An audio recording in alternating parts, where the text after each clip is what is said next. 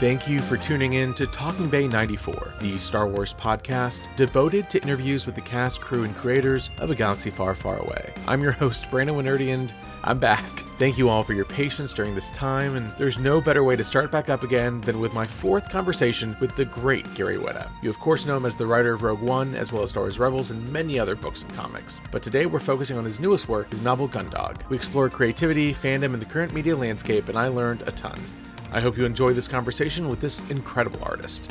This is Talking Bay 94, episode 153, Caravan of Whitta. You'll see. All right, well, we have Gary Whitta again on the show, fourth time, I think. I tried to look it up last night.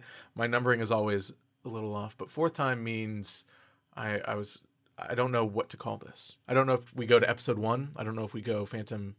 Oh, because every title is like a different. Yeah, it was Gary Whitta Strikes Back. Revenge of Gary Whitta. I don't know, so I don't know what we do. I don't know how to proceed. I mean, really. There's lots. I mean, there's plenty of other titles out there. I don't know. Yeah, but you're talking about like going to the Ewok movies. So right? We're not that Gary Whitta yet, are we? Maybe when I'm on for the 8th time, we'll do the Caravan of Whitta or something. Caravan of Whitta. Yeah, we'll keep. Let's do Caravan of Whitta. Why not? Let's do it. Let's roll with it. Yeah, I think. And we do the Whitta holiday special when we get really desperate. Ooh, yeah, but if you email me around Christmas time, and we'll have songs and dances, and then having put that podcast out, you can then disown it and pretend that it never existed. It's only up for one day. And then I remove it. Yeah, these are all great ideas, and this is why I like having you on. But thank you again for coming on. This is always a treat and always a pleasure. No, and thank you for having me. As I mentioned, I always try not to outstay my welcome or take anything for granted, but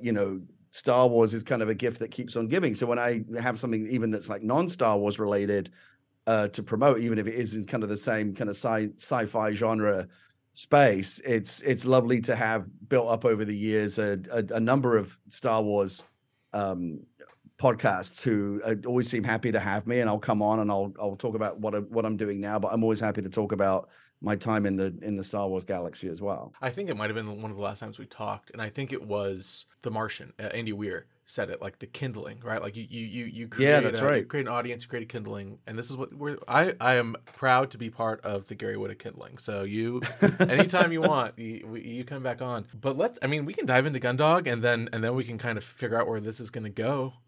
Because let's absolutely find some excuse to talk about Star Wars, because you want your Star Wars fans, listeners tuning in going, where's my Star Wars? And I still have a lot of thoughts on Star Wars. The weird thing is, I'll start off with this. One of the weird caveats I have to put forward now, I get out in front of whenever I do a Star Wars related interview or podcast or any kind of, because Star Wars always comes up even if it's not related, because it's the thing I'm best known for. I always say, don't ask me about the TV shows because I haven't seen any of them. Mm-hmm. And that seems like a weird thing for someone like me to say, because I worked in the Star Wars universe for 5 years, right? I co-wrote a movie. I worked on 2 seasons of Star Wars Rebels. I've worked on the books. I've worked on the comics. I'm very, very Star Wars-y.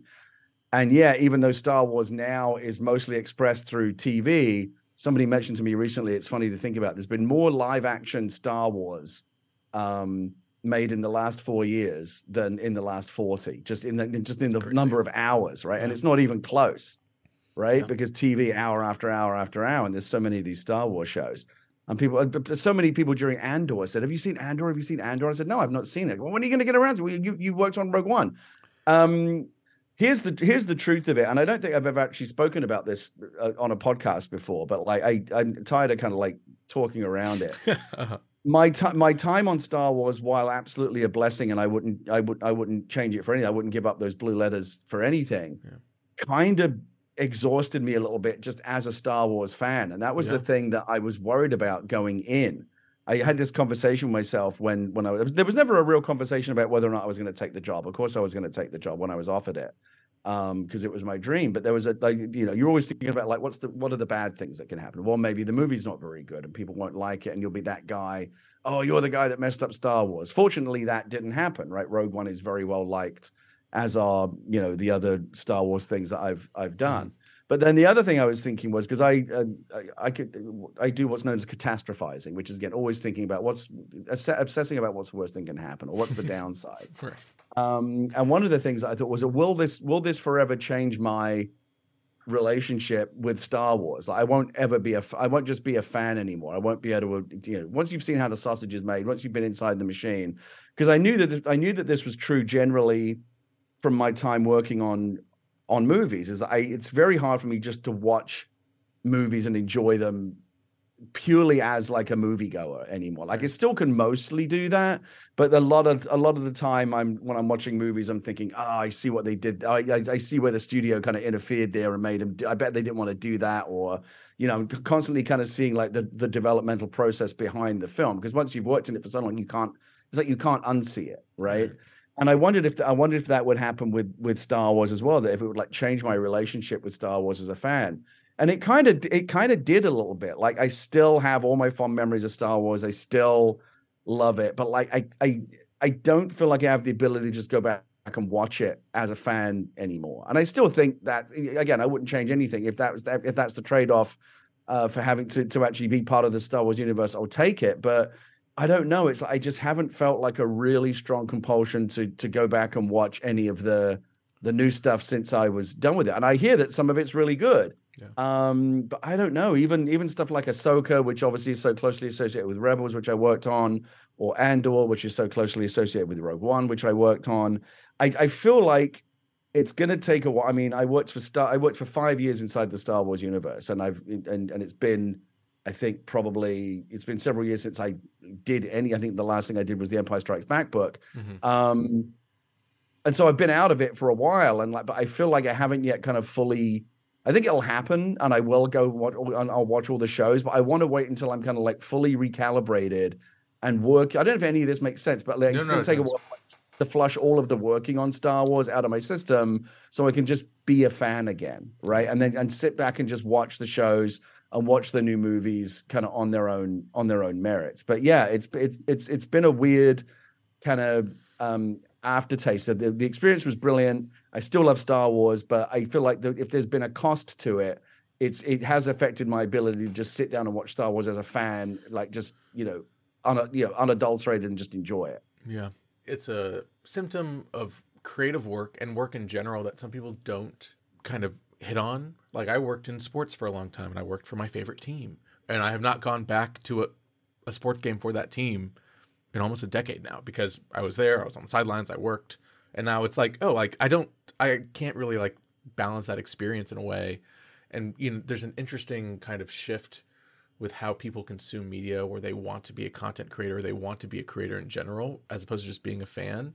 And it's an interesting shift to that sense of, once you kind of hit a certain threshold as a professional, then you're missing what it is as a fan, which, like you said, that's a trade-off, and you're aware of that trade-off, but you can never really go back. You can never really kind of go back to, like what you said, like, you can't unsee how the sausage is made. Yeah, you can't put the toothpaste back in the tube, or whatever analogy you want to make. And I think I may have talked about this in one of my many appearances on the show before, is it goes both ways. I think I may have mentioned that one of the things that I learned when I auditioned or interviewed for the Rogue One job, I talked a lot about my experiences as a fan, and all the things that how much I loved the movies and how I played with the toys, and they really what made me want to make movies. And that's all considered a plus, right? Oh yeah, we want people that love Star Wars to come work on this, and that's right, you do. But you also have to have a certain kind of discipline, right, where you learn to kind of leave the fanboy at the door when you walk in. You have to become a different person. There's a reason why they don't just let fans make things, right? Because yeah. And there's a reason why a lot of the fan fiction out there and a lot of the fan films are bad, right? I mean, there's a lot of actual films, and actual fiction is bad as well. I'm not saying that fan stuff's any worse, but when the fan stuff is bad, it's because they're letting the fan drive the bus, right? Rather than letting the artist or the creator think about what's actually going to make the best story. And that was definitely an experience that I went through. I started on Rogue One thinking, oh, it's got to have this, it's got to have that, we've got to have all the fan service, we've got to have all the Easter eggs and the references.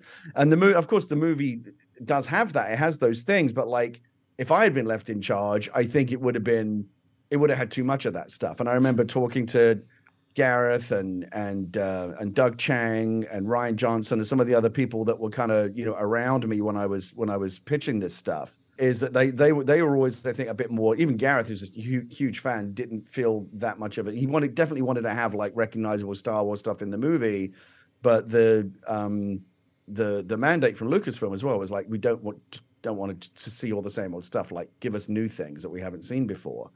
And so it took me a while to kind of recalibrate again, to kind of like leave the fanboy stuff behind and just not think about it in terms of like, what does the 10-year-old version of me want to see? Because that's not necessarily the audience, right?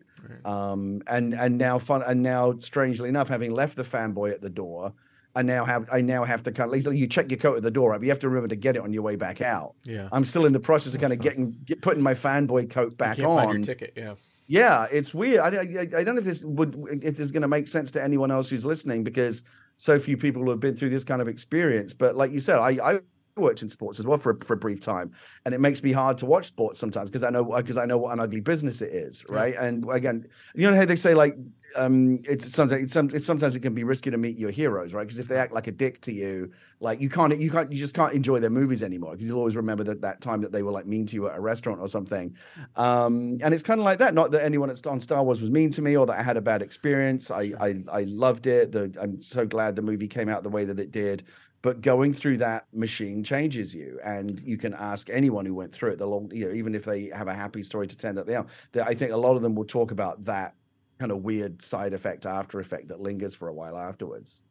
I mean, even this show, and you being such an early guest, and now, it's been 4 years, 5 years, whatever it is, and how even just my personal experience has changed. I write for StarWars.com now. I write for the magazine, right? Like in all these little things where I kind of feel myself separated in a sense. Yeah. And do you feel yourself kind of crossing that barrier as well, from like fan to now you're actually part of the machine? It's like a weird, you have to kind of always be thinking of both sides. And that's what I take pride in that, right? Where I can see where the need is as a professional or as a business or as whatever. And that's what I try to do when I'm paid to do that, right? But then you're on the opposite side as a fan. And for instance, I got the Andor episodes. They sent the first 6 or whatever to us as screeners, and then they moved the release date. And so for, I think it was like 2.5 months, I sat on those Andor episodes. I had watched them. I didn't have anyone to talk to them about, right? I just kind of sat there and had them for work and had them for a purpose. But it was like you kind of almost like saw it in a vacuum, and then had to kind of then justify it as a fan or approach it as a fan. And so it was almost being able to view that 2 different ways was a very interesting experience. And it's the same way where I'm, working on these projects and doing all these things that you can't really talk about, and no one will know for a year or whatever it is. And it really does change your approach and does change how you view things, and mitigates enthusiasm in one sense, but I also think makes you better at a role. It goes with some people might not be aspiring creators or aspiring writers or whatever it might be, but I think it goes to any job, right? Like for instance, I worked for Mondo. I don't know if you know Mondo, the posters, and vinyl and stuff, and I was a huge Mondo fan for years, for a decade, and I would like sleep in my car to wait in the lines to the poster shows and all this stuff. And then I got a job working at Mondo, and you see the inside, you meet all the people, you are seeing how the sausage is made, and you then you stop collecting the posters as much, and you stop engaging in the media as much. It's it's part of it. You give. It's like you don't really want the magician to show you their tricks, right? You do, but then you don't, like, because part of the magic is not knowing how it's done, right? And the inquisitive part of my brain always wants to know how the trick is done, and then it's kind of satisfying to when they show you, but then it's like the mystery is gone, the magic's gone, right? Yeah. And so I think that's a thing that kind of shows up in all walks of life, is that if there's a thing that you love, as soon as you start doing it like on a professional basis, or you become related to it in a way where you're part of making it, it changes your relationship with it. Not necessarily in a good or bad way. It's just different. It is different. And I think, I don't want to say everyone should have that experience, but it is, I do think that it tempers, again, going back to Star Wars as an example, not to like be specific, but there's so much like vitriol surrounding anything Star Wars, right? And so many like questions and so many like conspiracy theories. But again, once you're kind of in it even a little bit, or if you're just in any professional setting knowing how creative decisions are made, you realize like there is no actual vitriol. It's just people working and decisions being made. And Yeah, like of course. And I it's a think healthy. that's one of the things that, and obviously there's only so much you can say publicly, but anytime I see one of these YouTubers or whatever talking of, again, especially the negative ones, kind of talking about why decisions were made or what has happened or what's going to happen, is sitting there from an actual position of knowledge. It's like the ignorance is astounding, and they're so confident in their ignorance as well. Like they're so sure of their opinions, and I'm sitting there going like that. I know for a fact that you are so wrong, Right. and yet here you are, kind of expounding as though you've got some kind of inside track. I got to say, I've been really unfortunate. Sorry, really fortunate. I hear all the time about the discourse, the toxic. All fandoms have it, right? Sure. Marvel has it. You name it. Video. Obviously, a lot of it in the video game world where I'm from. And I've seen it as well, because you can't not, if you're even tangentially involved in the Star Wars universe, some of that toxicity is gonna seep through. And if you watch, the way that YouTube works, if you watch one of these malignant videos out of curiosity, suddenly now YouTube's going to give you 50 Yeah, more. it's gonna give me Oh, all you of them. must like assholes who don't know anything about Star Wars. Right. No, I really don't. I just want to there was one thing in that one video that I have to go back and say, like, remove this from my watch history so you don't Right. give me any more of these. But I was really fortunate because this recent Disney era, in terms of the fandom and the discourse, there has been a lot of toxicity, right? And people who went after JJ, they went after Ryan, they went after Kathy, they went after basically a little bit of everything.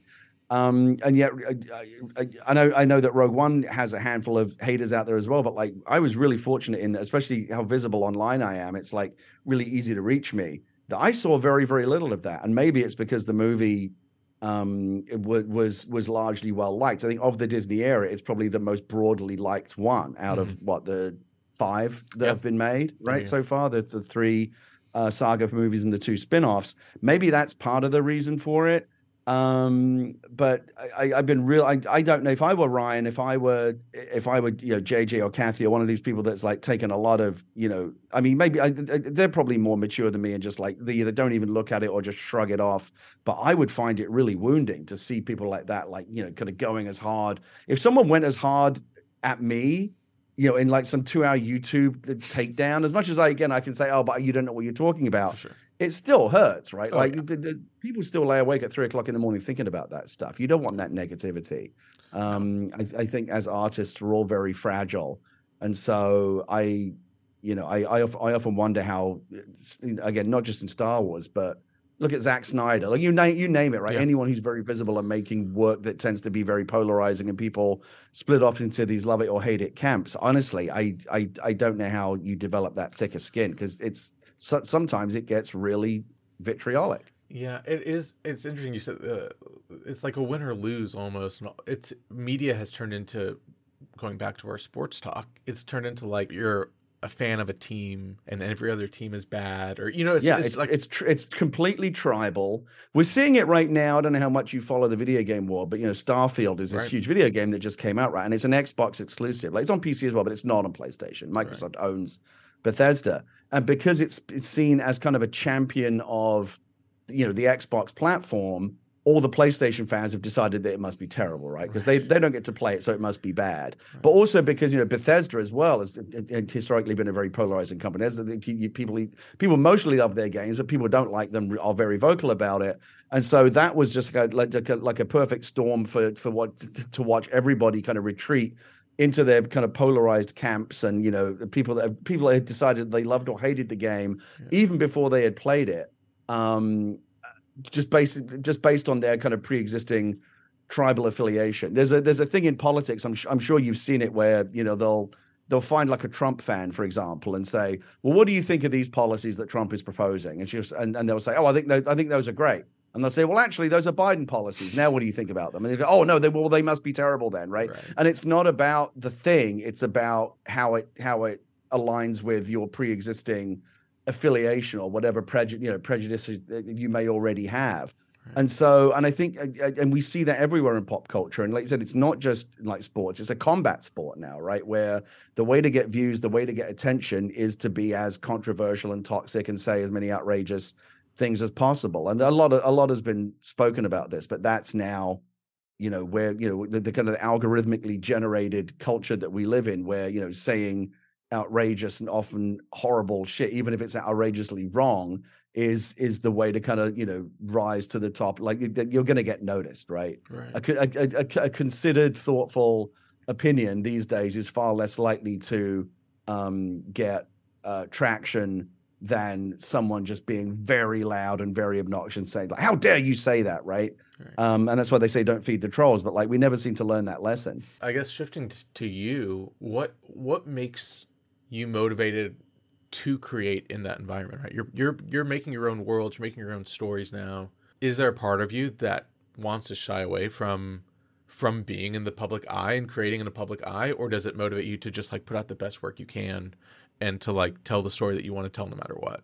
I don't really have much of a choice because I literally am not qualified to do anything else. Like I don't know how to do anything else. Yeah. Like if I didn't have this job, like I don't have any other skills, any other marketable skills. Like ever since I was a kid, like English was the only topic and the only subject in school that I was good at or enjoyed doing. It was clear that I would be a writer because it was all I was interested in, and I wasn't very good at anything else.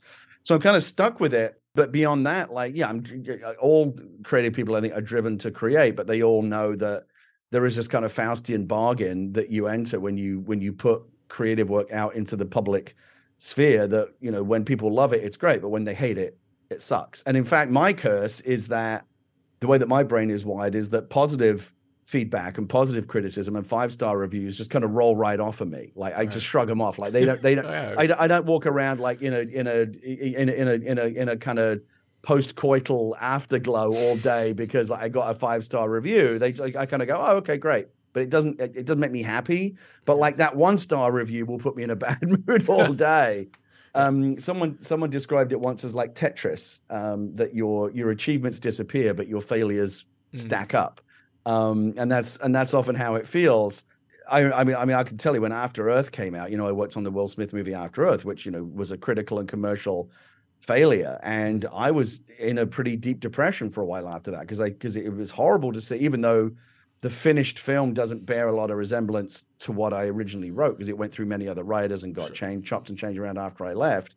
My name's still on it. You know, people to this day still go, oh, but you wrote After Earth. Like they still think that's some kind of own, or oh, they got me. But it's like I own all of my failures, all of my public failures, whether the ones that I feel responsible for or not. Like I'll happily own all of them, and I'm at peace with the mistakes that I've made. And I think failure is, you know, wasn't it Yoda talked about how like failure is the greatest teacher, and he's absolutely right. One of the wisest things he ever said.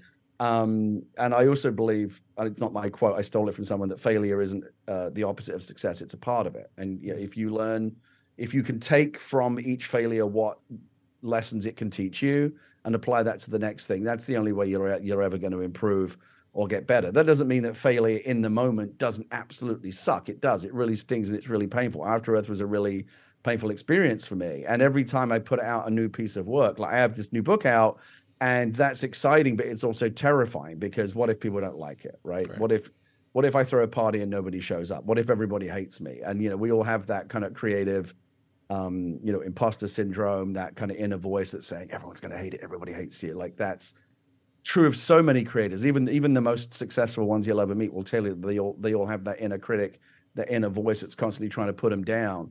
And it's hard. Yeah. It's like there's sometimes like joy and satisfaction is really, really hard to be found in our business. And I've got to get better at learning to enjoy good things when they happen, I think, not just in my creative work, but in life. Yeah. I mean, again, we talk a lot about the negativity, and I think there's a shift, and a lot of people like to praise, like, again, going back to Star Wars, like, oh, we're a positive Star Wars podcast, or we're a positive Star Wars, whatever. I'm like, well, that's also, I think, missing some of the point, in the sense where I think you have to surround yourself with both the good and the bad, but learning how to respond to both, I think, is very important. And learning how to not only, yes, things are negative, and especially when you're a public facing person, like, yes, people can be very negative towards you.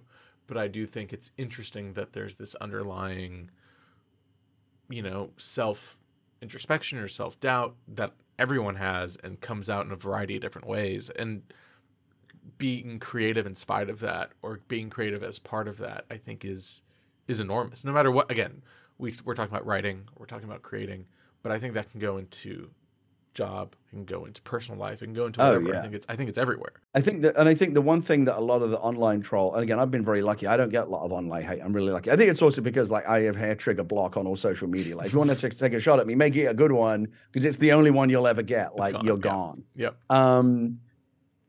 But I think what a lot of people don't understand and why you see so many creatives on social media just shrug these people off is that even though it does often sting when people say mean things or don't like your work, I guarantee you the worst criticism you can think to say to me is not as bad as the stuff that I say to myself 10 times a day. Right. Like I am my own best troll, right? I can come up with stuff far better than you because I know myself better than you. When you take a shot at me, I know that you don't really know me. You don't really know my work. You're just like trying to get attention or be mean. But when I criticize myself, that has much more meaning because like I know my own flaws and my own weaknesses. So I don't know. Like I said, I guess my original point was just I've been really lucky that I've not had to deal with a lot of that, even though, again, I've put out work that people haven't really liked. I put out work that's had mixed reception. I put out work that people have really liked. So I've done kind of the whole spectrum of it. I think maybe it was a therapist or a friend said to me one time, you've got to give yourself permission to be happy. And that was like in life. But I think that if I could develop one skill is I would get better at learning to enjoy success. Yeah. When it does come, because it's so rare in this business that like you should enjoy it. Like don't let it go to waste. Well, let's talk a little bit about success. And this might be premature, but I have only seen good things about Gundog. I'm excited to read Gundog. I just finished a book today, and I was like, okay, now next up, talk to me a little bit about the process, because last time we talked, it was right before the launch, or maybe right at the launch of the podcast and the audio experience of it all. And then I was very impressed with, again, you being able to just... you create and you're trying to navigate this new world of media and you have to do as much as you can. I probably talked about kind of the broader picture when I was here talking about the audio version, because it's weird that this is kind of now it had like two launches, two different lives. First as an audio book, and now as the actual written book that the audio book was based on. I kind of ended up doing it in a weird way because I didn't have much of a strategy. I was kind of making it up as I go along. But I think what I talked about last time was how the way that I now approach my original work is increasingly to not really try to get it in through the front door. Like, oh, here's a movie about, a girl who finds a 60-foot tall, 600-ton, war mech and uses it to fight off, an alien invasion, a post-apocalyptic Earth. That's $100 million movie, right? No one's going to make that because I'm not Christopher Nolan or I'm not JJ, I'm not or Spielberg or someone who can. Sure.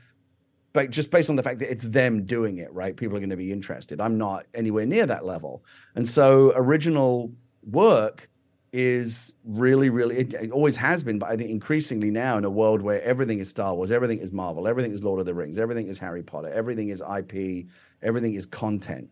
I saw it was like David Zaslav the other day saying, well, the problem we have at Warner Brothers is that we haven't been exploiting our DC and Harry Potter and Lord of the Rings properties enough. Really? Because it seems like you do that all the time. Right. How many Batman movies have there been in the last 10 years? A lot, and there's more coming.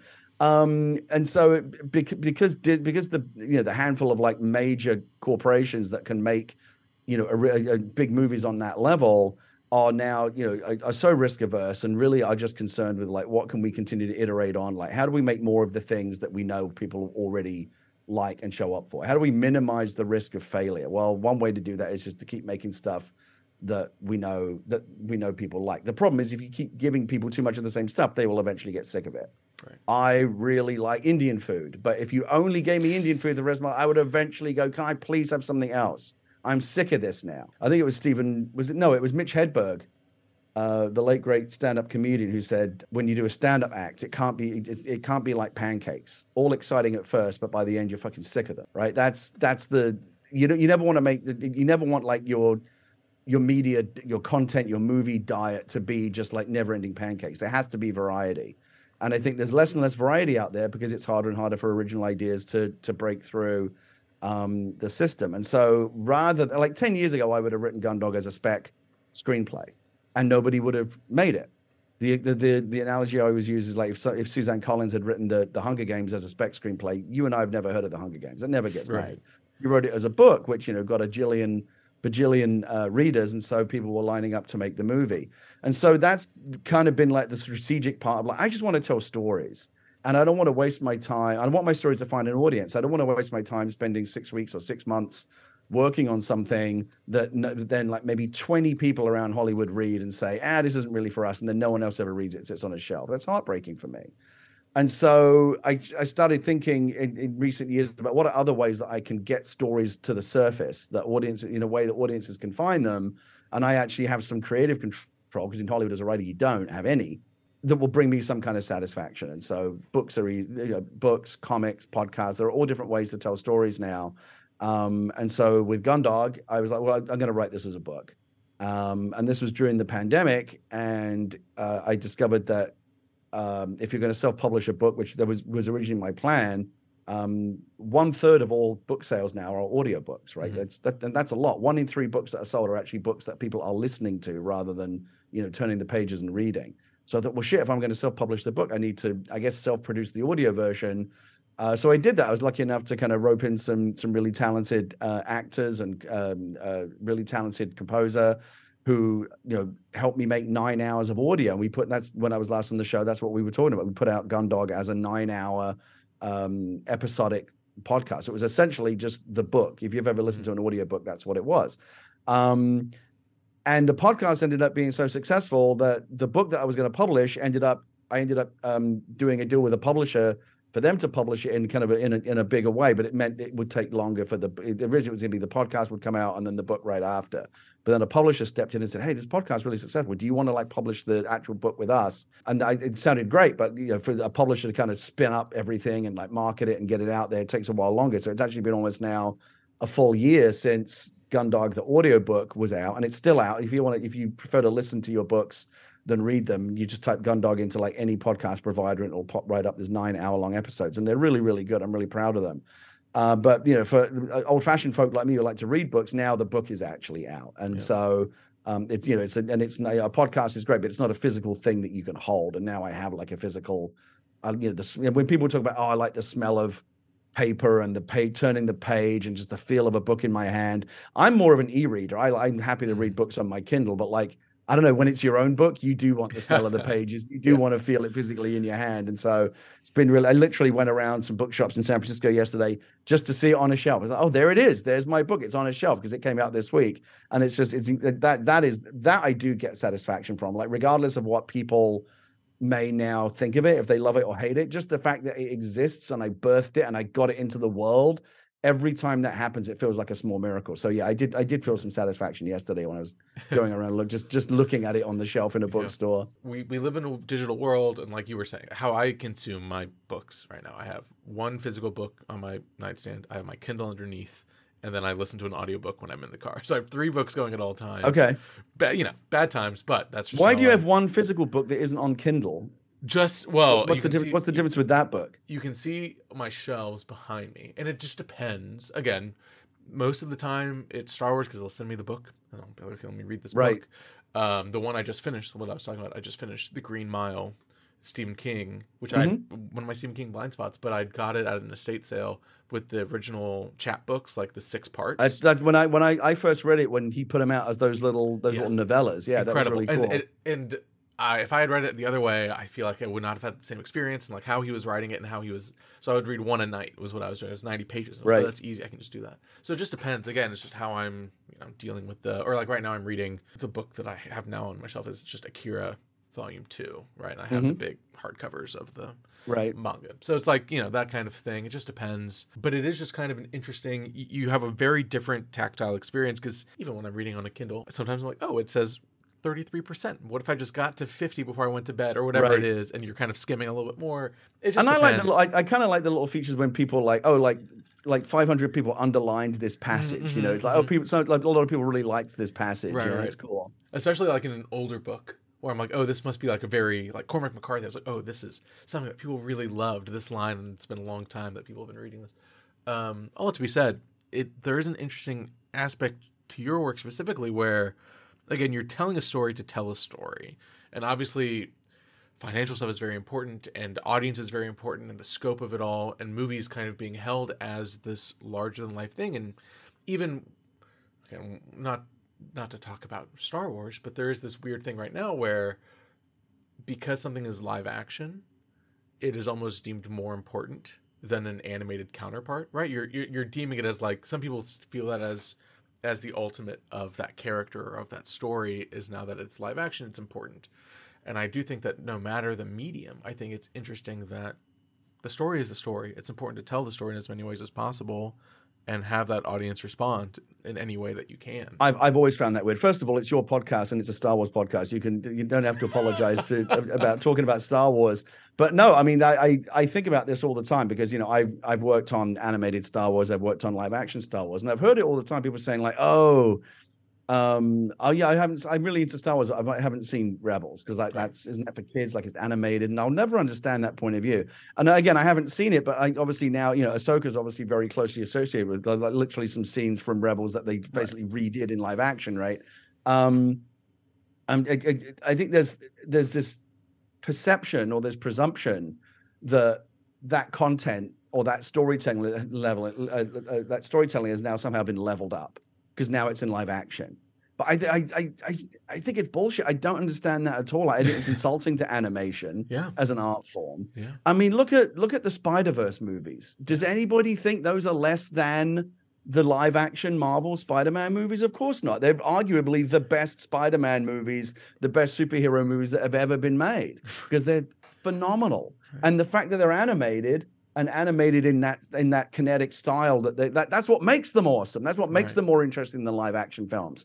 There's a movie on Netflix right now called Nimona, which is probably my favorite movie of the year so far. That's an animated movie. Yeah. And I'll never understand that, especially when you see it in the Star Wars universe or the Marvel universe, or any time where the world is so big that it gets broken. Oh, now there's an animated version. Now there's a comic book. Now we're going to do a live action movie. That it always feels like, oh, the live action movie is like, that's the peak, that's the pinnacle you want to get to. That's the best expression of this that can be achieved. But oftentimes we've seen when like anime and animation projects get adapted into live action, it's worse, and something is lost. Yeah. So the idea that the live action is somehow superior to animation, or that this part of the Star Wars universe is somehow less worthy of your attention because it's animated. Like you know that some of the best Star Wars storytelling has happened in the Clone Wars, has happened in Rebels, has happened in Visions, right? Letting each medium be the best that it can be for that medium is incredible. I just got Batman Mask of Phantasm, the 4K came out. I got that yesterday and I put it on and I'm like, oh, is this maybe the best Batman movie? Yes. Like it very well could be. And the other thing that bugs me about that, because I heard it all the time, it's Rebels, or, you know, oh, that's for kids though. Yeah, guess what? Star Wars is for kids. It always has been. The original movie is literally a cowboy and a wizard saving a princess with the help of a couple of robots. Does that sound like a grown-up story? Of course it's not. It's for kids. George Lucas famously said Star Wars is for 12-year-olds. And I agree. Star Wars is for 12-year-olds of all ages. Right? I'm a 51-year-old man now, but when I go back and watch The Empire Strikes Back or Return of the Jedi, it's the 12-year-old version of me that's watching and enjoying those films. Yeah. And there's something to be said about that. And that is the best when media, when anything can transport you to a different time or a different mindset or whatever it is, that's beautiful. And I think that is something to capture. I think that telling new stories to capture that same emotion is interesting. I think then pushing yourself beyond that is also important. I think, again, when we're talking about storytelling, we're talking about Gundog, and then even like the Oliver image like all these things where you're able to just tell your story the way that you just want to get that story out, I think is both commendable, but also an interesting push in seeing how your writing, how your stories, how your ideas can translate across any medium, right? And I think that's more than anything, as a creative person or as someone aspiring to be creative, all you can really ask for at the end of the day, beyond having a bestseller or beyond having the #1 movie of all time or whatever it is, I think that's a commendable goal. It's scary as well. It's both a blessing and a curse to have the additional creative freedom that goes with writing a book over making a movie. Screenwriters, including myself, complain all the time about, you know, this infamous studio notes and, oh, they meddled with the movie and took my creative vision away from me. And yeah, that happens all the time. But oftentimes notes are really good. And sometimes like having a team of like talented collaborators who are working with you, that's your safety net, right? Those Yeah. are the people that are going to prevent you from making like bad decisions, or someone saying, oh, well, there's a reason why that might not work. And you go, oh, you're right. I didn't think about it that way. Like everyone is kind of a safety net for each other. When you are working by yourself and there's no one to tell you, don't do it this way, then yeah, you're fully responsible for the work in both good and bad. And I remember it was very liberating. When I wrote my first novel back in 2015, as a screenwriter, I came to that from the world of, studios essentially, not in so many words, but essentially saying either do these notes, either make these changes, or we'll find someone who will. Like we'll just get rid of you. Like right. we make the decision about what this movie is going to be like. Your job is to execute it. If you can't execute what we want, we'll find someone who will. And so notes are often presented to you as kind of like a fait accompli, and you can find like artful ways to work around them, or do what screenwriters call finding the note behind the note. Like what are you really getting at here? Like when you say this, what do you really mean? And how can I give you that in a way that like also is, creatively I can live with it. And it's an art form all its own. There's a lot of diplomacy and involved. And so when I wrote my first book and my editor that was assigned to me came back with her notes, many of the notes were brilliant. Again, there's my safety net, right? Oh yeah, you're right. I should do this differently. But every now and again, I would disagree with a note and say, oh no, like I really do want it to be the way I wrote it. Or I would say, I've got a solution, but it's not the one you're proposing. Like, what are we going to do here? And the editor would just say, well, look, if you don't want to change it, don't change it. It's your book. Right. I'm like, oh shit, really? Like I'm not fired? I'm like, what do you mean fired? No, This is your book. You're actually like, that's where the word author comes from. Like you have the authority over the final creative work, and you don't have authority when you're a screenwriter on a movie for the most part. Again, unless you're a handful of people like Nolan or Tarantino or whatever, there's a very rare breed, those unicorns. You're just trying to like preserve your creative integrity, be able to live with the work that you're doing and not get fired, right? And you are constantly threading that needle. It's nice to know with something like Abomination or Oliver or Gundog or the original work, or Eli, the original work that I've done. Eli doesn't really count because again, that went through a whole process, but it is mostly the movie that I wrote. But when I have the final say, like I did with this new book, that's really liberating until the book comes out. And then you go, oh shit, I did this without a safety net. There was no one really checking me. Like there was an editor that said maybe do this or that, but sometimes I would kick it back and say, no, I really believe I want to do it this way. And I felt really, really sure in all my creative decisions until the book goes to print and is out, and you can't change it anymore. And then suddenly all the doubt, oh, but what if the editor was right? What if I messed up? Like I didn't have I never want to be the smartest guy in the room. Like I desperately need someone smarter than me in the room to tell me like if an idea is good or bad, because I have my own instincts, but they can often be wrong, and you need someone to to check your math. So it's liberating and scary at the same time. Having said that, I wouldn't trade it. I would take that trade-off every time. Give me full creative authority. Let me put it in front of you for good or bad. I've said before, like with Rogue One, for example, there's a lot in that movie that I'll take credit for. Yeah. But there's a lot that I won't. If someone says to me, as they often do, oh, I really like Chirrut Bays, I'll always say, you should go tell that to Chris Weitz. Right. Because he added those characters in. Those were not in my script. And so that can be satisfying in its own way. But like if when you read Gundog, if there's something you particularly liked or particularly didn't like, I'll happily take all of the credit or all of the blame for it, because I don't get to point the finger at someone else. Yeah. And I mean, you said it a little bit, like having a good editor. Now that I'm doing a lot more published work, that is like, I almost get more joy out of like someone else being able to take the majority of what I was putting and make it even just a tiny bit better, right? Something that I could never do myself. That helps so much in learning and in the creative process and growing through it.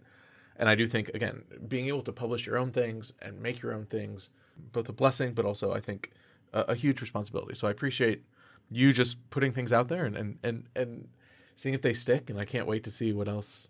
Yeah, like I said, it's maybe it is because I'm a gambler. I love to go to Las Vegas, and I'll happily post up at a blackjack table for like 20 hours, right? And the highs and the lows, like it's never better than when you're on a run and making a lot of money, but it's never worse than when you're down to the felt and cleaned out and you can't get a card to save your life and the dealer keeps pulling tens. It's like, what the hell? Like but that's what it's like to feel alive, right? I think we like gambling because it makes us feel alive, and we like being creative because it makes us feel alive. And every time I put an original piece of work out there, it's a creative gamble, and that for all of the scary stuff that comes with it, it's it's how I feel alive. Gary, thank you. This is, I mean, cathartic for me to talk through all this, but always a huge pleasure to be able to talk to you. Yeah, thank you so much. And again, I appreciate the opportunity to come back, like with no particular agenda other than to talk about. This was fun, actually. It's fun just to talk about the creative process and not always talk about like the minutia of the Star Wars universe. Hey, which anytime you want to talk about that either, I can do that too. But yes, if I ever get around to watching the TV shows, I'll come back and we'll get into all of it. But no, thank you so much. Gundog is in all the bookstores, and if you like it, please leave a review on Amazon. That really helps. I'm really proud of it. Somebody said to me the other day in an interview, how is Dakota Bregman, the hero of Gundog, like Jyn Erso? And I was like, that's how is I really but then I was like, oh wait, hold on, they kind of are. They're both like these kind of scrappy young women that kind of grew up in a war-torn world and had to kind of learn to live on their wits and fight to survive, because of their circumstances. No parents. There's if you like, I would say if you like Rogue One, if you like Jyn, and if you like that whole vibe, there's a lot of that DNA is in Gundog as well. So you might enjoy it. Love it. Well, I can't wait to check it out for myself, and we will talk, I'm sure, very soon. Thanks so much for having me. Always a pleasure. You said 4 times now. My goodness, 4 times. Yeah, no. Don't like on SNL when you host 5 times, you're in the 5 timers club. You get a jacket. Well, think about what you can get. If we do a 5th, I'll start. We'll have to come up with something. I'll brainstorm what gift it could be. But thank you very much. Thank you for having me. Always a pleasure.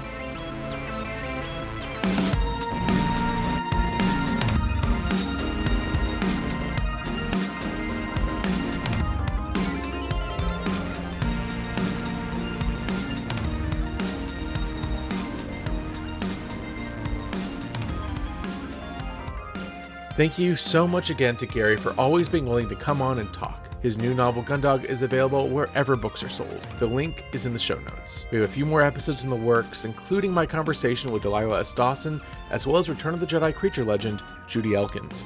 And if you're enjoying the show, please head to Apple Podcasts or wherever you listen to these episodes and leave us a 5-star rating and review. It really means the world.